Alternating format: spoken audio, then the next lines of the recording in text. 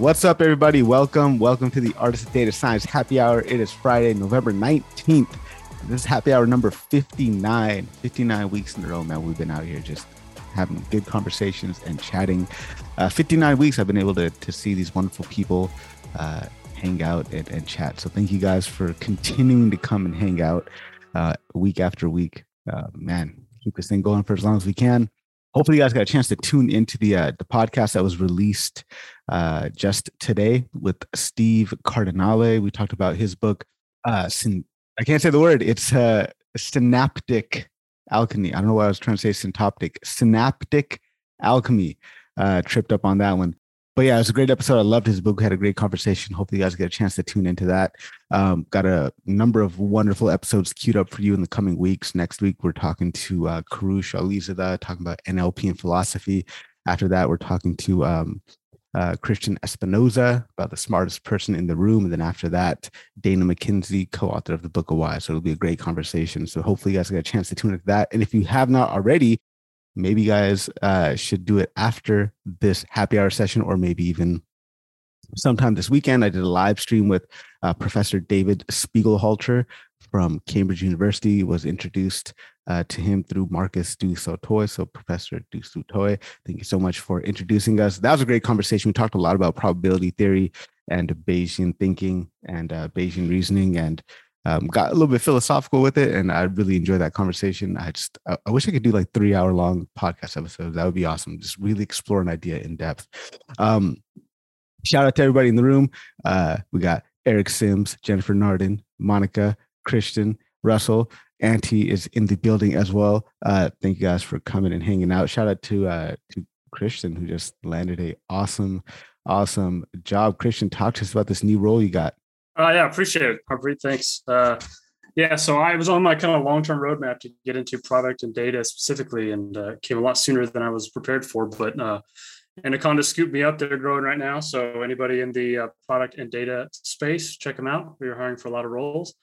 We landed a pretty big funding round last year, or within the past year. And so they're scaling up, and they got a lot of new stuff on the horizon. So I'm specifically going to be working with the product and product marketing teams. So you might see some stuff, probably already have seen some stuff for me on that. And it's a chance for me to kind of lean in even further to the data community and make sure I'm hearing the stuff that's important to y'all, and that our products at Anaconda are reflecting that. So it should be good times. So talk to us about what that like role. First of all, I guess what was the interview process like for a product and data role, right? Like, because I feel like that's a blend of, obviously multiple different skill sets. Was it heavy on data science? Was it heavy on product? Like, how do you think about product? I guess that should be the follow-up question after that.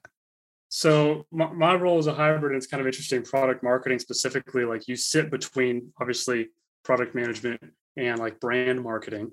And in our case, since we're Anaconda, we're also you have a Venn diagram there that includes data scientists, right? Those are our customers, and those are also people that are in the company. So my interview was definitely not technical. It was definitely more weighted towards, let's say, product management and business side. A lot of what product marketing is going to be doing is like segmentation, making sure that the things that we're building are matched up to the right people that want them. You've got the right stories in place internally and for your customers, right? So the interview focused on a lot of that stuff, making sure that, and really that was what I was doing for the smaller company that I was working before. So it was really just kind of telling my stories of things that we had done. And some of my favorite authors, Marty Kagan, Teresa Torres, the books that they've written have been super helpful for me. I could take things straight off of their pages and put them in practice. And doing that really helped me to level up some of the operations we were doing in our company, but also come away with stories that I could use in the interview. And so it didn't hurt that it was a terrific culture fit. I don't know if you can find a better fit or a better culture, I would say, than what's there at Anaconda. So it just, all the stars aligned. And for me specifically, but the role itself, I think, in the interview process itself was pretty, there's like 5 rounds. So there's a lot of rounds, but I think that's because of the culture thing that I mentioned. You want to make sure it's still a relatively small company, and every person you bring in is a big piece of the culture, right? So you had to be prepared for a lot of talking with a lot of different people, but it was great overall. That's awesome, man. Yeah, definitely sounds like a very, very interesting role. If you can, please do link those books that you had mentioned. I'd love to check those out. I mean, kind of. Yeah, I'll put them in the chat. Yeah, definitely sounds very similar to the role that I do at Comet, where it's just kind of creating technical marketing type of materials and creating awesome projects and doing cool things with the platform. By the way, Comet, shout out to Comet, just was announced yesterday, 50 million in funding, Series B funding from OpenView and a number of other um, partners involved with that. So huge shout out to Comet, Gideon and Nimrod and uh, Nico and Drew and everybody behind the scenes doing all the amazing work that got them to that place. So I'm excited to be part of the team at this juncture and excited to see what's going to be happening with us in the future, man. I'm excited to continue to help that brand grow and do its thing. So huge congrats to Comet. So check it out. If you guys got questions on LinkedIn, if you got questions on YouTube, wherever it is that you are joining us from, please do let us know right there in the chats what your questions are. Super happy to take your questions on. Shout out to Rick. I haven't seen Rick in a very long time. Good to see you again, Rick. It's been quite some time. Get to have you here, Rick, from community member from Data Science Dream Job. So yeah, do any questions? Anybody want to kick us off with a question on any topic whatsoever? Please do let me know. Otherwise, I can try to come up with So something. I may have this may be a dumb question, but I was curious about it. So I have been, I hear about metaverse stuff as much as anyone else, right? And I see Russell's ears perk up when we start talking about that. So one of the things I was just kind of thinking about is I really like virtual reality and stuff already. And I was curious, trying to think forward into what kind of data would we track in the metaverse that we don't already track here, because probably because we can't track it or something, and to what benefit? Because I mean, I get it, like in an all electronic world you can track the number of like kilometers that your eyelids travel in a day from blinking if you want to, but like there's really like no use to that. So like what kind of like thoughts forward looking do you have thinking about what we would track and what kind of new thing it might open up as an opportunity, whether it's business or otherwise? I think it would be everything that we cannot track in the real world would be tracked there, right? Because you imagine what the metaverse is supposed to be like. It's supposed to be this place that you can go to and live virtually. So if you're using a particular company's platform to access the metaverse, I'm sure they're going to track all the hangouts that you go to, all the people that you interact with, and things like that, just to try to tell you more cool things. But let's go to Russell and see what Russell has to say. Go for it. Yeah, I've got some maybe off-kilter opinions on this. So whilst the metaverse is going to be big for user-centric interactivity, I think it's going to be very good for big installations and services underground for etc. So if we've got a let's call it a BIM model for want of a better definition. So we have a fully 3D modeled underground plan of services, say electrical cables, water supply, gas supply, everything that goes under the ground, and it's got a dating point to something that's above ground. Okay, that type of the metaverse will allow people to go through and survey what's beneath the ground without having to dig up the ground. So I'm sure this happens in the States and Canada as well as it does in the UK here. You have roadworks, disrupts traffic because someone has to dig up the road to do work. And that might be essential work. Obviously, there's no getting around that. But if it's just discovery work and you don't need to do it, that could save a lot of time. So that kind of angle of the metaverse, this connected data topography of services and everything that we can't see without having to dig up the ground, I think that could be very useful, save a lot of time and reduce the overall time that essential maintenance takes, should it be necessary. Is that kind of the concept of a digital twin? Because what Yeah. I think what I'm imagining is, you go to the store and you buy a jetpack and you can fly around, right? Obviously not, bound by the laws of physics here, but what sounds like what you're talking about is having the digital version of a physical item as well, kind of thing. Okay. Yeah, I think that does cross this entirely. I mean, a digital twin, to be very specific, would be more like, say, if a building was built in London here and it was built by an organization that had multiple bases across the globe, and say there was an office, a satellite office over in the States, and they wanted to be able to go in and have a walk around that facility that was being built. They could go into a room with VR, AR, and other interactive media, and literally walk around it at the same time as people are physically walking around it at the original location. So when digital twins are spoken about, at least in my opinion, that's the specific description of it. But your mention there of the underground stuff, I think it's exactly the same thing, but that's kind of less specific and more a big network of stuff that could be. So rather than being a digital twin, it's kind of a digital representation of it, because it's bigger than a single installation. I mean, I'm talking about something that would be spanning miles and miles of installation, crossing counties, countries even. So that type of thing. A very specific element of the metaverse, certainly not all it's good for. I'm sure there'll be plenty of people wanting to strap on a jetpack and seeing where they can fly. But, use it to the greatest of its advantages. That's where I think the best benefits are going to come from. A couple of comments coming here from Christian. Says Eric's question has me curious, what types of behavioral analytics will be made possible by the metaverse interactions which are not available currently? Yeah. We'll go to Coast up next, but Eric, I was gonna say, if you got Amazon Prime, check out the show called The Feed. And I think that is taking the idea of the metaverse to its logical conclusion, and it's super, super fascinating what that envisions. But Costa, go for it.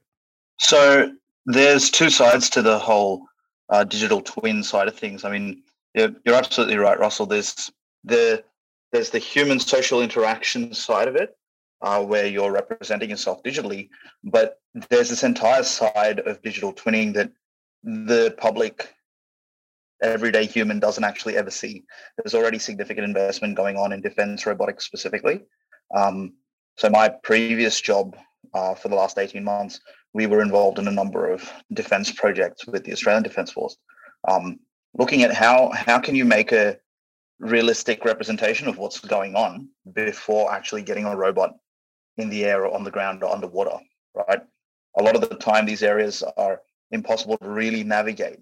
Right. So there's a big investment, not just from the Australian Defence Force, but across the military complex from across the world, looking at this whole digital twin strategy. Right. So there's that's kind of a split off side of it. Right. The metaverse kind of digital twin verse, I think, will be more commercial centric. So you're kind of seeing this as like a second ripple of that whole idea of digital twins. Right. I feel like it might be a little bit more commercially focused than necessarily like some of the complications that you would run into when you're looking at underground mining, et cetera, that you're trying to explore areas that you can't really get a good look into, right? As much as ground penetrating sonar is going to give you, X amount of visibility underneath to recreate what would happen, it takes many, many, many iterations of being able to approximate what that looks like. So one of the things we were doing was approximating seafloor without having seen it at a high resolution before, right? How do you approximate a high resolution seafloor with only a low resolution map? And what I mean is, how do you go from 3 meters to 3 centimeters, right?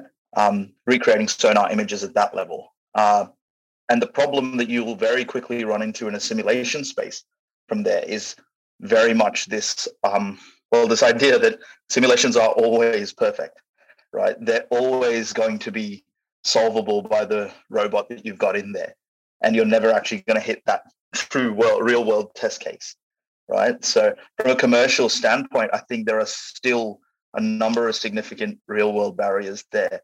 But I think the metaverse / individual human digital twinning, where you're able to track interactions, where you're able to track, behavioral patterns, I think that's going to be a lot more accessible, because there's going to be real world data, and there's going to be so many more people contributing to that data.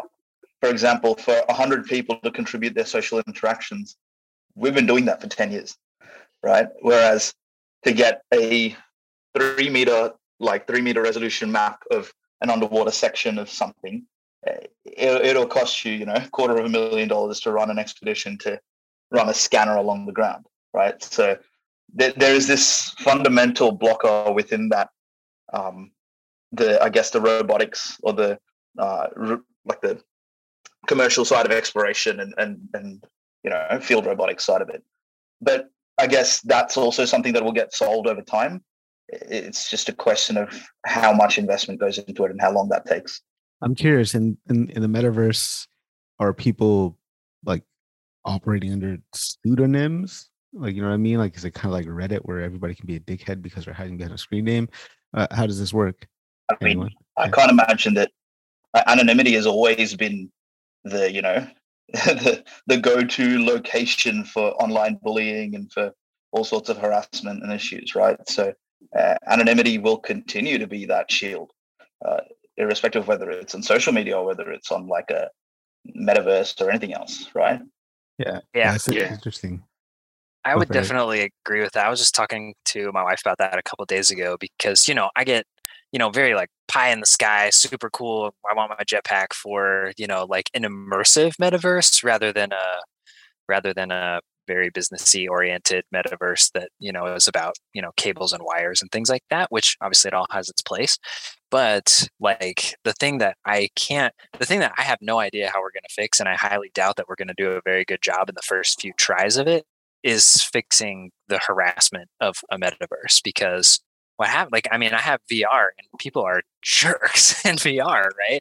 And it's like what you've done is in the real world, if you get in my face and you irritate me enough, because we are like hierarchical mammals and we defend our territory, if you make me mad enough, I'll just punch you in the nose, right? And sure, there are laws and things like that, but I have a mechanism to show you that I'm not going to take your crap for 1 second longer if I feel so inclined to do so. But in the metaverse or in any electronic world, now suddenly you've given all the tools to those who would abuse them and removed the tools from those who need them to defend themselves. And so it's like we don't have a solution for that in a flat screen world, let alone in a metaverse world, whatever that looks like, right? And so I worry about that, even just like for the psychological and sociological well-being of citizens of the metaverse or whatever, metaversians. So that's, I think, definitely an important aspect of it. And because I think most people are interested in your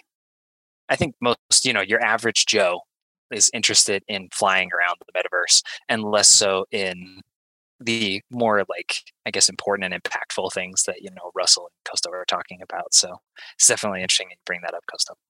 I mean, but that's the thing, right, Eric? Like, we haven't solved that. It's not the first time we've seen the harassment thing take online platforms, whether it's social media, whether it's on, we've seen it on Bebo, Facebook, MySpace, Weemies. We've seen it in, you jump on a game of Call of Duty online, you jump on FIFA online, right? It's known for this kind of thing, right? And it's definitely something that we haven't solved. We're just shifting the problem to a slightly different digital interaction space, right? So I'd almost argue that I'd be inherently more interested in the commercial applications of a digital twin world, in an immersive digital twin world, than in, say, the social ones, because there just might be more net positive out of that in some ways. Yeah, that makes sense. Yeah, I'd agree with both of you, although I think that the background or the what's the word I'm looking for, the foundation upon which the metaverse will be built hopefully should mean that everybody that enters it and has a presence in it has to go through some official registration. So even if it is a non-authentic representation of their human form, i.e. by name or look or whatever it is, it can be traced back to them. But what's probably more interesting for most of the people on the call here is if the metaverse is being built and operated within an environment that is associated with AI, can the model be there and kind of have an open ear to listen to all of the chatter and pick up keywords that are representative of harassment, bullying, and put a put a mark against the person, maybe not just for the one word, but if there's consistent stuff on them, highlight them for review. It goes to a panel for review, and if they are validated as being behaving poorly, they're rejected or they're warned, or it goes through some kind of mechanism. So I think that would be a really interesting view for that. And secondly, also, I've seen a couple of Rick's comments here. He said it could be interesting for buskers working remotely, which sounds amazing. But then that also makes me think of there could be an interaction here in the metaverse for NFTs and blockchain. You know, say a busker wants to play an instrument, wants to play a limited instrument. So say, you know, a classic Les Paul custom or something like that. Les Paul might issue it as an NFT, and this busker can be seen playing it in the metaverse. Things of that nature. You know, there's huge scope for individualization and therefore commercialization in the metaverse. And if it's done properly, I think it's all going to need to use NFTs. Yeah, I mean, that'd be interesting to think about. Like, you know, apparently Ed Sheeran used to be singing on the corner with his guitar, and before he got famous, right? So imagine somebody who gets a famous busking on the metaverse, right? That could be an NFT. That moment when he was just on, or she was just on the corner of a street in the metaverse doing their thing before they got famous. So is this the genuine first like use of a blockchain or NFT technology for verification? Like, I mean, because as much as we've used verification in the past and controls like that, like look at dating apps, for example, right? Being able to verify and trace me back to who I am on a dating app doesn't stop me inherently from engaging in harassment, right? We've heard that time and time again. And though it's been reported, people have been kicked off it, they found their way back on that. Like stalkerish behavior still continues on dating apps today, right? And it's like, I don't know whether just being able to trace it back to that person is inherently enough of a deterrent to that kind of thing, right? So there might be significant other changes that would have to happen, which, like you're saying, like if you're talking about a bot reading into it, then reading into every chat or listening into every interaction, then you're talking about like, I mean, I don't know about most countries, but you're talking about, at least in the USA, you'd see a lot of pushback on freedom of speech, and you'd see all those things, right? So you're like, we end up opening up the same kind of worms that we have in the real world, just in a slightly different world, right? So like the busker example is fantastic. Now it's basically what we've seen the maturity of YouTube influencers do now. For a long time, YouTube was this free world to just upload whatever you want. But then in the last few years, we've seen influencers really come along and start to take the individualization of YouTube and package that and actually monetize that and turn that into, you know, exactly like you're saying, that business opportunity that exists from the individualization of it. That kind of thing you can definitely still see within a metaverse, and that would be easy to monitor. It would be easy to monetize, and it's potentially still very positive for the world, right? There's a publication on Medium called Building the Metaverse. John Randolph, or Radoff rather, is a top contributor there, and he posted something called The Evolution of the Creator Economy. So I posted a link to that there, short 6-minute read, but he just talks about these 3 different types of eras: pioneer era, engineering era, creator era. I'm interested to see where this goes up. Just kind of a newbie question here. How do you access the metaverse, right? Is it only going to be like, is it going to be like the internet where I just, have different pathways to get onto the internet? Is there one metaverse? Is it only Facebook's metaverse? Like, how does this shit work? Yeah, that's also another interesting question. Sorry, you go ahead, Eric. I'll catch up. I was just gonna take one stab at a thing I've read. And so, like, in order to be a metaverse, it has to be cross-platform. So, like, Facebook can't have a metaverse, right? Facebook can have a planet or a galaxy, right, inside a larger metaverse. And in order to have a true metaverse, I need to be able to leave the Facebook metaverse and go to the Artists of Data Science metaverse seamlessly.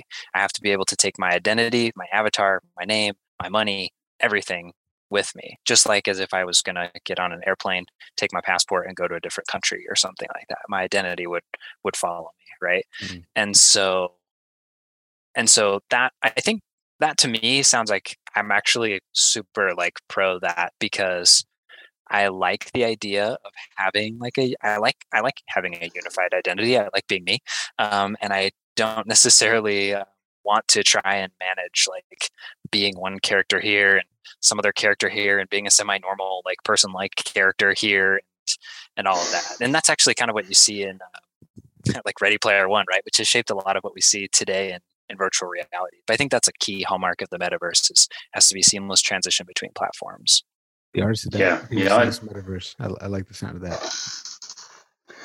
I'd agree with that as well. And kind of tying together what you were saying there, Eric, and what Gustav was saying earlier, I'm seeing an evolution of NFTs here where we kind of reverse the NFT. And when, every individual is born on the planet and they get an identity, rather than just being given a passport or an identity card, they are given a unique NFT that will stay with them for the rest of their life.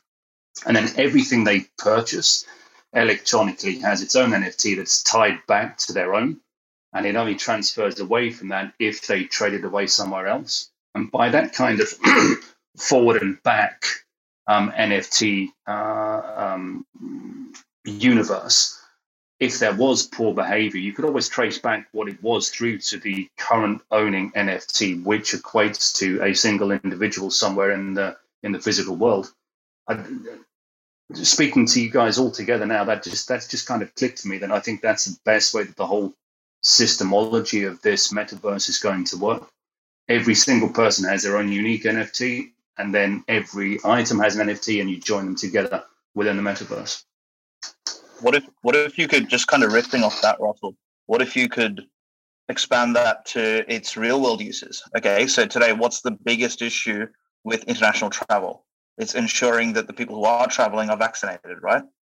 So each country has come up with this QR code, and they've got their own PDFs, they've got their own ways of verifying, their own ways of communicating that. And countries are basically settled on this QR code that interacts with databases. But then each country has to set up that network. But when you have an NFT system like that, you can actually verify all of those things potentially in a much more connected manner, right? It seems like just the next kind of step evolution to that. And you can do a lot of things. I mean, tying back to this metaverse, right? What if you could map the social interactions, and like, we don't have a fine-grained real world physical social interaction map just yet, right? What if you could actually map and simulate that for spread of something like COVID-19, right? That's the kind of thing that really intrigues me in this whole thing. And I think, to a point, what Rick mentioned in the comments is in the chat, is NVIDIA's Omniverse. What they're looking at is how can you get many, many, many different connected creators and be able to create virtual reality areas, whether that's for gaming, whether that's for robotics. The proposal I've seen in robotics is how me and teams from around the world can come together and build this simulated reality for a robot, and we can test it in its hundreds. Say hi. Got Greg and Greg's son here. Hi. What's your name, kid? Noah. Noah. Nice to meet you. Nice to meet you. How are you? Up good, thank you. Good. My baby's hanging out with us too. He's just sleeping right now. He's hanging out, but he's sleeping. All right.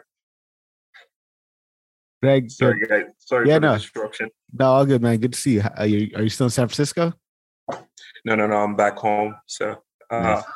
Staying with the little one today. Awesome, man. That's awesome. All right, sorry, man. Yeah, no, all good, man.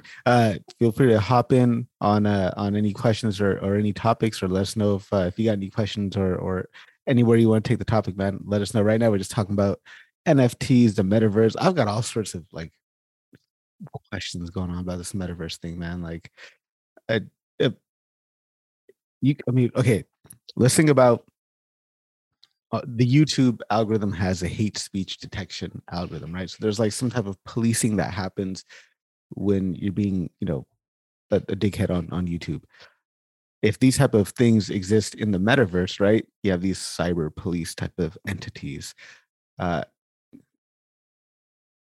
What would that look like, man? Like, how would we Yeah, I'm just curious. Any thoughts on that? Anybody have any ideas on that? I'm just curious where that goes.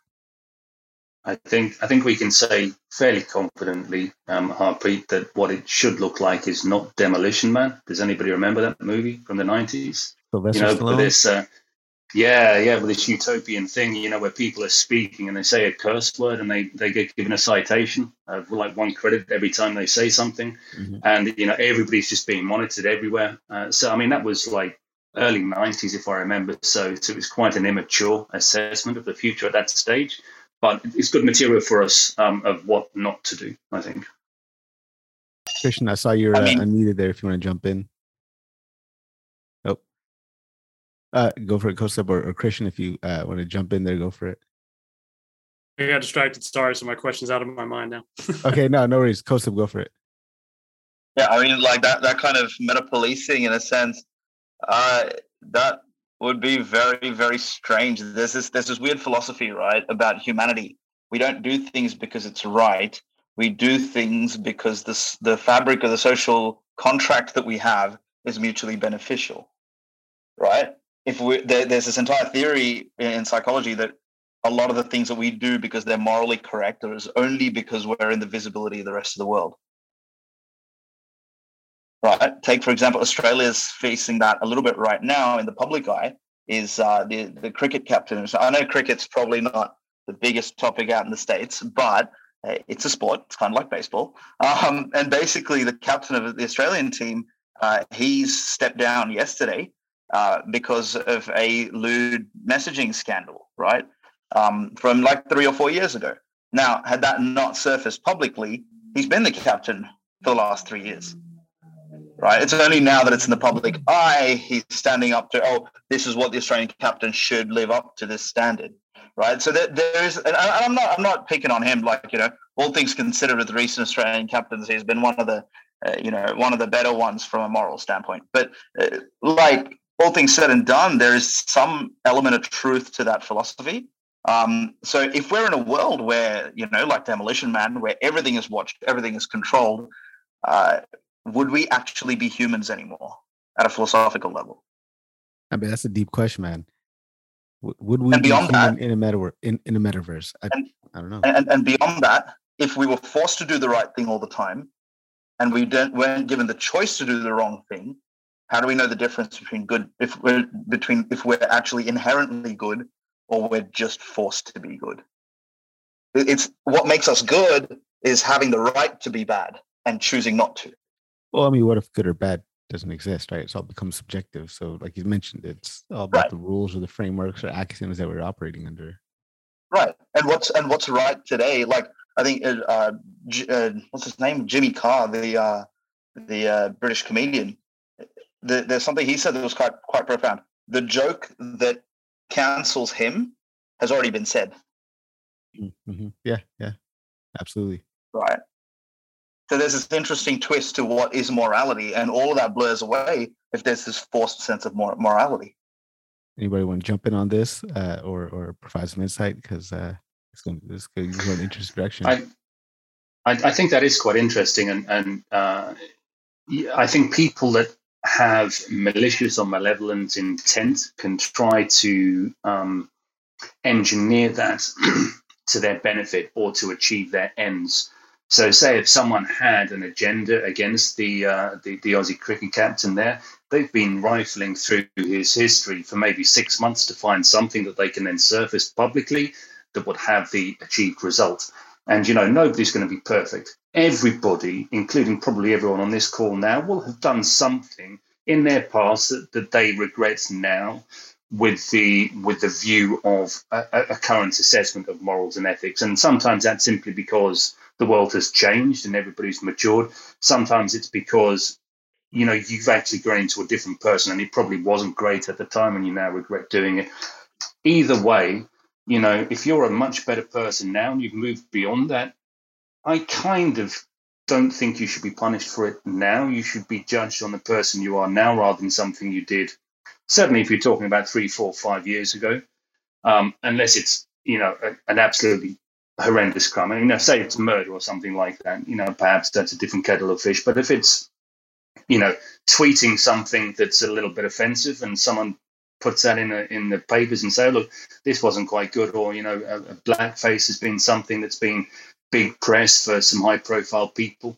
The time is different, and I don't mean to support it or condone it, but assess it objectively rather than subjectively. And I think it's very difficult to do those things subjectively because they're so emotive, especially if it's something that's to do with race or gender or any discrimination whatsoever. If it can be viewed through the magnifying glass of some discrimination in the modern age, it's very unlikely to be accepted that you wouldn't do exactly the same thing now because it's such an emotive subject. I mean, what's that age-old saying? I can't remember who the author of this is. I used to know, but the past is a different country. They do things differently there, and I think that speaks volumes to a lot of these topics that we're talking about right now. And I mean, Eric is spot on. Statute of limitations exists within the realm of the legal system that we have in the real world, but when we talk about a digital public world, all of that melts away in the high court of public vision, right? There's a lot of accounts of this, and I'm not saying that any of those accounts were wrong or rightly so. It's not making a judgment call of that. I'm just saying that the rules change entirely. That idea of having the ability to change as a person, if you're tracked through everything you want to do, if you're given an NFT the day you're born, Russell, doesn't that kind of go against the ability to change as a person as well? Then, I mean, it's not like your personalities, your traits, your thoughts and all that is etched into an NFT. I think that's not possible, right? It would be more. I don't know, man. This is. But you could still, could be traced back to it and judged for it, right? Yeah. I'd say I don't think it'll stop you being able to change and mature, but it'll provide a ledger of your journey of maturation. So if anyone comes to you and says, "Oh, well, you said this kind of thing, 5 years ago, that's very misogynistic, so you probably don't have a great view of women," you could go back to your NFT ledger and say, "Yeah, I can't deny having said that, but look what I've done since that's been completely antipathic to that." And I'm a different person to what I was there, and this is how I can prove it, rather than just hyperbole. They used to tell me back add in the something days. real quick. Yeah, definitely go for it. What I was going to say, the idea of Web 3.0 is to have a decentralized everything, right? So kind of like power to the people, literally. And if you have limitations in this physical world, my concerns are that some of those limitations may disappear because the many voted so. So government entities will have a hard time intervening in this sense to dictate what needs to happen on the cyberspace. Making sure they control abusive behaviors, et cetera, or enforce certain tax requirements, et cetera. So in Web 3.0, we'll continue to fight that. You'll see that people will have the capability of getting different, personality, different behaviors and things like that. So it's something that I think most people don't know how things will play out, and that's probably why I think government or big governments are kind of cringing today to figure out what's going to happen. I mean, look at what just happened yesterday. There's this group called Constitutional DAO. I don't know if you guys heard that. So they tried to take a bet to purchase one of the 13 copies of the USA's Constitution. They won, but they were able to get 20,700 people together. Each of them actually I got the number. I'm marking it on my notebook here. So on average, $200, $206 exactly. Yep. Oh, what happened to Greg? Greg has disappeared into the metaverse. We'll wait for him to get back. It's really interesting topic. I think I would definitely spend more time researching Web 3.0 and the metaverse just to get more intelligent about it. I don't know, what's your guys' levels of understanding in general, the rest of the group here, when it comes to this stuff? Is it just something you've heard about in passing? Are you actively studying it? Just out of curiosity, let me know. give me a thumbs up if this is something that you're actively interested in, actively researching and studying. Yeah, awesome. Greg is back. Sorry, guys. My laptop died. Sorry, that's what I get for working upstairs.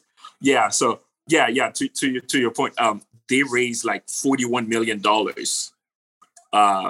and the other bidder that was, I guess counter bidding, eventually won. But what they wanted to do is use Ether to purchase that constitutional paperwork and rent it to a museum like the Smithsonian or something like that. And maybe the Smithsonian would pay that DAO group some fees, and maybe whoever has NFTs under this DAO would be remunerated of some sort and things like that. But it's kind of like the idea behind the people getting back, their power, their freedom, and things like that. And that's what I think 3.0 is trying to achieve with all these things. So it's an interesting space to live or to be. When you think about how such a small group of people was able to come up with $41 million, think about other things that could be done in terms of how fast they can raise money for other causes. So I'm quite interested to see, how these things happen over the next couple of years, where the boundaries will be eliminated, right? So you could just spend a couple bucks or fractions of a dollar to a country that doesn't necessarily have the infrastructures or physical infrastructures, and allow them to create, do sales with each other, with low transaction fees. And that's what we're trying to do. A lot of countries, for example, Venezuela, or what is the other one? Something in Latin America, rely on, Bitcoin to create transactions and earn livings at very low transaction fee with the Lightning feature that they have. So it's crazy what's happening, and I'm just curious to see more. Yeah, I mean, could the metaverse and could blockchain be the answer to immortality? Let's say your thoughts are a blockchain ledger, your consciousness is a blockchain ledger. Can you upload that into this metaverse and live forever? I mean, it's possible, right? These, I mean, it's if you take it to that conclusion. I'm just curious what people think about that. Well, by that token, I guess Marcus Aurelius and those folks have already achieved that right there. Yeah. His very journal still lives today. His thoughts impact our lives, but him as a person is no longer around to witness that. So maybe it's some sort of extension of that. Yeah. Eric talking about when a brain in a jar. I'm just going to hang out in the metaverse all the time. Yeah, same here. But yeah, definitely something I'm going to spend more time researching and thinking about. It's in other news. GPT-3 is open for all without a wait list. I'm excited about that. I've never got a chance to play with it. I've been on the wait list for forever. So now I'm glad I don't have to play around with that anymore. Greg, thanks for hanging out, man. Have any of you guys got a chance to play with GPT-3 or do anything with it whatsoever? I'm probably going to try to see if there's an integration with Comet that we can work with and create content around that. But I'm just curious if anybody has had a chance to play with it. Yeah, I've done a little bit with it. There's some hacks I'm involved with using the engine to try and generate human equivalent syntax and text bodies to summarize long form written content and send it out automatically as, say, weekly updates. Just bytes. It was interesting. And I've been meaning to post about it for a while, actually, because the whole system is very impressive, but has its gaps as well. It's kind of like an early school pupil. It's really excelling in some areas, but there's a lot of gaps there. And if you know which areas to look at for the gaps, you can really make those gaps very noticeable. But it's an impressive thing. It's just not a completely well, it's just not a complete entity at the moment. It needs a bit more work. Needs to be spread out. But at some point, yeah, I'll probably post a bit about it. Some of the things that I did, just asked some very simple questions for things that don't make logical sense to something that thinks completely logically. You would need to. I mean, a child probably could answer this question, but you need to think kind of laterally and a little bit creatively to answer it. And the GPT-3 system doesn't have the capability to do that as well as a human at the moment. Yeah, I mean, because you can have GPT-3 spit out a bunch of stuff, but at the end of the day, it's still going to be a human who has to sift through that and pick out the comprehensible bits of that. Posted a link right here in the chat, another Medium publication called Data Driven Fiction, and people are like publishing like fiction from GPT-3. So it's worth checking out. So shout out to Eric Riddock is in the building. Never seen you here before, so welcome, Eric. If you got a question, let me know. How's it going? Yeah, questions, comments, let me know, guys. We've been deep into the metaverse today. Looks like I do my homework on the metaverse so I can get more smart about this because it's coming, my friends. Any questions or comments coming in from LinkedIn or YouTube, let me know. At the moment, there are none. How about the room here? Any questions, any comments? Anyone want to take this conversation in a particular direction? I was gonna do the GPT-3 thing, Harpreet, but you did it before I could. So yeah, my wells run dry. That's all I got. Yeah, I'm excited to play around with it, man. I know it's a huge model, and probably take forever to download and get started with. But I'm excited, man. Eric, go for it.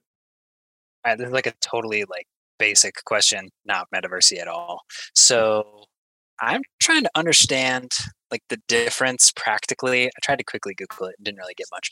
I'm trying to understand the difference practically between like SQL Server and Redshift. Now, this is like what I'm doing on a daily basis, because I'm doing stuff in SQL Server, but then we have certain things that are stored in Redshift, and I was querying, and lo and behold, I stumbled across the list aggregation function, and it like made my life so much easier because I could take rows partitioned over an ID and put them in a nice like list so that I could show the path that a customer had traveled or whatever. It was awesome, but there's not exactly a list ag function. There is a string ag function in SQL Server, but anyway, I'm just trying to understand like why I just don't understand why so many different SQL metaverses even exist, and then like why does Redshift matter? Why does SQL Server matter?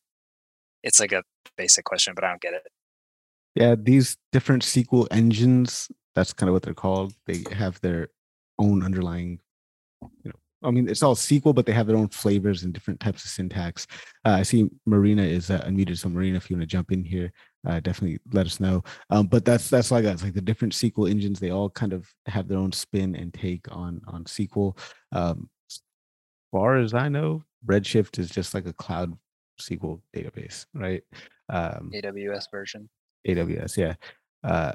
Marina, any questions or comments? Yeah, no, I had a question. I don't have an answer for Eric. So, sorry. Yeah. Let's see if anybody has an answer for Eric's question. That's my understanding of it, Eric, because I know there's subtle differences between what I do in Postgres and what I do in MySQL, and it's just because the different SQL engines, I guess. That's what I've found on a Google search, and I've just ran with that. If I can, I feel like, I mean, it's kind of advantageous if you're a cloud provider, because from like a vendor lock-in perspective, like all the SQL scripts you ever write, they're only going to work with like Athena data warehouse, or like, I don't know. Actually, I think it's the only thing I really know of that uses Redshift. Like, is there something else you run Redshift queries against? No, that's where I'm running it. So I guess that makes sense. Like, try and lock them into your, like Sony having their own version of an SD card for forever or whatever, which is actually just really annoying. But it makes sense. One thing too is that since it's like corporately sponsored, I mean, they can like, people have a reason, because like with open source projects like Postgres, well, I guess Postgres has sponsors too, but if a project's being sponsored, you can sort of like manipulate it towards the aims of like, whatever the goals of the sponsor organization has. So AWS, like, one nice thing about them sponsoring it is they have all those sweet not plugins, but they have like sweet features. Like, I mean, depending on the version of like Postgres or MySQL you're using, like there might not be window functions, or like if you're running window functions, they might be slow. But like with Redshift, like I think from my understanding, everything I've ever used has been like fairly optimized, and it's been there. Like I don't think there's ever been a SQL function I've wanted to use that Redshift didn't have. So which is another way, honestly, you can get locked in, because then you're just like, this is so convenient. I have this thing, and now I can't leave. That makes sense. Yeah, that totally makes sense. I hadn't thought about that. Okay, so it's a business thing, and I just need to deal with it, or start my own. That's just going to rule them all. Yes. If we make a language called Eric Query language, that's great. Yeah.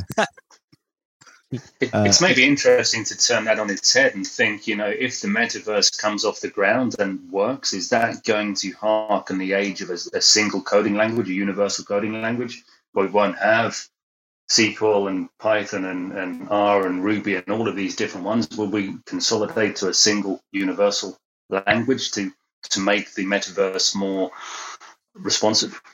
It'll probably be English, because that is the lingua franca of the internet. So natural extension is, Marina, go for it. It's if anybody had experience with graph knowledge, right? So like kind of like graph databases from relational databases, like, and what is a good way to start if one wants to start? Like I know like the Neo4j seems to be used by many people. I just don't know. I just was lazy, and I thought I can ask here and avoid doing a little bit of research. If anybody has any thoughts.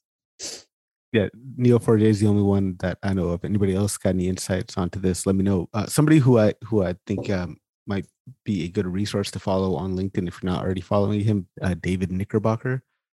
I'll link to his profile here. I think he's actually writing a book on graph. He does like NLP and like networks and stuff like that. Eric, you're kind of into that network stuff, aren't you? Yeah, just I haven't done like graph database stuff, but I know, like you said, David Knickerbocker, if you just look through his like hashtag 100 days of networks posts, he has a few posts in there that have like a stack of books for, and I'm sure you've looked at a bunch of it. But are you like most interested in graph data, like databases, or just like working with graphs and networks in general? Like in general, well, I don't know yet, right? So, but I like the idea that also you can you can work on the links too, right? So it's not like the databases by itself, but then I found the beauty is going to be like in the links, right? So if you can not just only the nodes, right? And then you can be many kinds of products. If I understand, like the links, I think it's very, I think it's very powerful in that sense. Definitely. You could check out TigerGraph. TigerGraph is pretty interesting. They have so they're like a platform, but they have some helpful tutorial videos kind of explaining, first off, like how to use their platform. But they also they just have helpful, like you can get a free version where they have some projects that they'll walk you through and show you how different edge relationships would exist, like you were talking about. So I've liked learning from them a bit. And then the other is, I just dropped a link in the chat to the Stanford, it's called SNAP. I don't know what SNAP stands for, but it's from Stanford University. And actually, I think the one I just sent you is just the road network in California. But anyway, you can click up like to a page above it, and they have big network examples, because it's really easy, not really easy, but you can usually find toy networks that have 30 or 40 nodes, but it's difficult to find something that has a whole bunch of nodes to have fun with. Like the California Road Network is one that I worked with a little bit. That one's fun. That one's good. And then there are several other ones, and they're different types of networks in case you want something that has different kinds of relationships. If you want to look at like internet traffic or road traffic or products, different things like that. So that's a sweet resource I really like. Cool. Thank you. And if you say it's easy, then must be easy. Yeah. Good. Thanks. And I've actually been Eric thinking, R. Yeah, go for it. oh yeah, sorry. I've been thinking a ton about graph databases recently. And so the reason why is because I've been writing a GraphQL API, and I was like, graph is an API name, it's in the database name, like they must go together. And so when I was looking into this, like I came to find out that almost nobody uses a graph database for GraphQL. And that's kind of a tangent. But one thing I learned when I was investigating, because I was looking at Neo4j, I was looking at like Janus, which is another open source graph database. I was looking like, and Tiger Graph looked really cool. Like Tiger Graph seems like it's really performant. It just seems like the cloud solutions like they're really expensive. So yeah, what I learned is that like, so graph databases, they fall into like a camp of just like NoSQL databases. So, I mean, we just, divide all the databases between SQL and NoSQL. And like, because like I'm an MLOps engineer. And so we're always thinking about like performance and stuff. And so like one of the, when you go to the NoSQL question, like it's always some sort of trade-off, because like relational databases are just like awesome. Like there's basically no data you can't model somehow with a relational database. And so even like GraphQL APIs, like basically everyone who does a GraphQL API, even though they allow you to query data as though it's a graph, they use a relational database to power it. Because like if you think about it, what a graph database gives you is it lets you store metadata about the relationships of two things. Like if I'm like a customer, and then if there's like a customer's entity and there's like a store entity, my relationship could be like maybe the trips I've taken to the store or something like that. And so, there's all kinds of data you might want to store about the trips there's all kinds of data you might want to store about the trips I've taken to the store. And so the way people achieve that with like a SQL database is they just make a table in between. So you got like your person table, which is like where Eric would go, and you got like your stores. And then you have like an association table, which that's like what it's called. Like you just put all the data there. And and I was like, but Neo4j sounds so much cooler, because like my queries would run fast, and like I would be able to like model the data as flexibly as I want. And so I just like, this is just like, the limited human experience that I have. But Neo4j, like one issue that it apparently has is it doesn't really scale beyond the amount of data you can store on like a single computer's hard drive. Like it struggles to like, like it doesn't really scale horizontally. I don't know if that makes sense to you at all, but like it made my understanding it's not really built for that. And like it's also written in Java, so it has the JVM, which is like a big problem for like, RAM usage and stuff, if you care about that. So yeah, like if you do want to model data graphically, joins actually aren't the worst thing in the world. I mean, SQL databases, they were written to handle large joins, but there's also another cool thing called select and load that you could look at, where you don't actually do a join. You select a subset from one table, and then you run another select statement on the next table to like get what you want. Like that's probably going too much into the weeds, but I know graph databases are really cool, but the thing is, if graph databases were amazing, like who wouldn't want a graph database? Like all data is basically a graph. And so I feel like the reason why they're not as mainstream as like, I would think they would be, is because they kind of have these like performance trade-offs, like everything does. Thank you very much, Eric R. I appreciate that. That was a very in-depth answer. Learned a lot for that for sure. Anybody else have questions, please do let me know. Eric, Kate Nova on LinkedIn is asking for the tutorials that you mentioned a couple of minutes ago that you had linked. I'm not sure which one that was in particular, but if you do recall, please go ahead and post that link again, and I will be sure to share that on LinkedIn with Kate. Any other questions on anything whatsoever, please do let me know. If not, we can begin to wrap it up. Great conversations, learned a lot about the metaverse, and actually give me more motivation to go ahead and study that. Hopefully you guys get a chance to tune in to the podcast. Remember, I got the episode with Steve Cardinale. His book was really cool, really enjoyed it. So enjoyed talking to him about that. Number of episodes going live that are going to be early part of December. Going live with Nick Singh, author of AC Data Science Interview. Going live with both the gentlemen from One Salting. So I'm sure you've heard of them. There's Javier, and I think Javier's the guy's last name. Oh my God. I'm going to have to edit that part of the podcast. But both the guys from One Salting will be on the show. Looking forward to that. And speaking to Grant Fleming about his book, Responsible Data Science. That's going to be a great conversation talking about how to do data science in ethical and responsible manner. So I'm excited for that. Guys, thanks so much for joining in. Hopefully we'll be back next week. Next week is next week Thanksgiving? It is, right? Next Friday is the day after. That's right. So I should probably cancel that because I don't think anybody's gonna show up. Last year was different because nobody can go Black Friday shopping, so everybody was hanging out. But I guess next week I might cancel that. We'll see. We'll see what happens. But you know what happens from next week on? I'm gonna start rocking those Christmas letters for sure. So that's gonna be fun. Thanks guys for hanging out. Thanks for chilling and talking and expanding my mind on a number of things. Remember, my friends, you've got one life on this planet. Why not try to do something big? Cheers, everyone.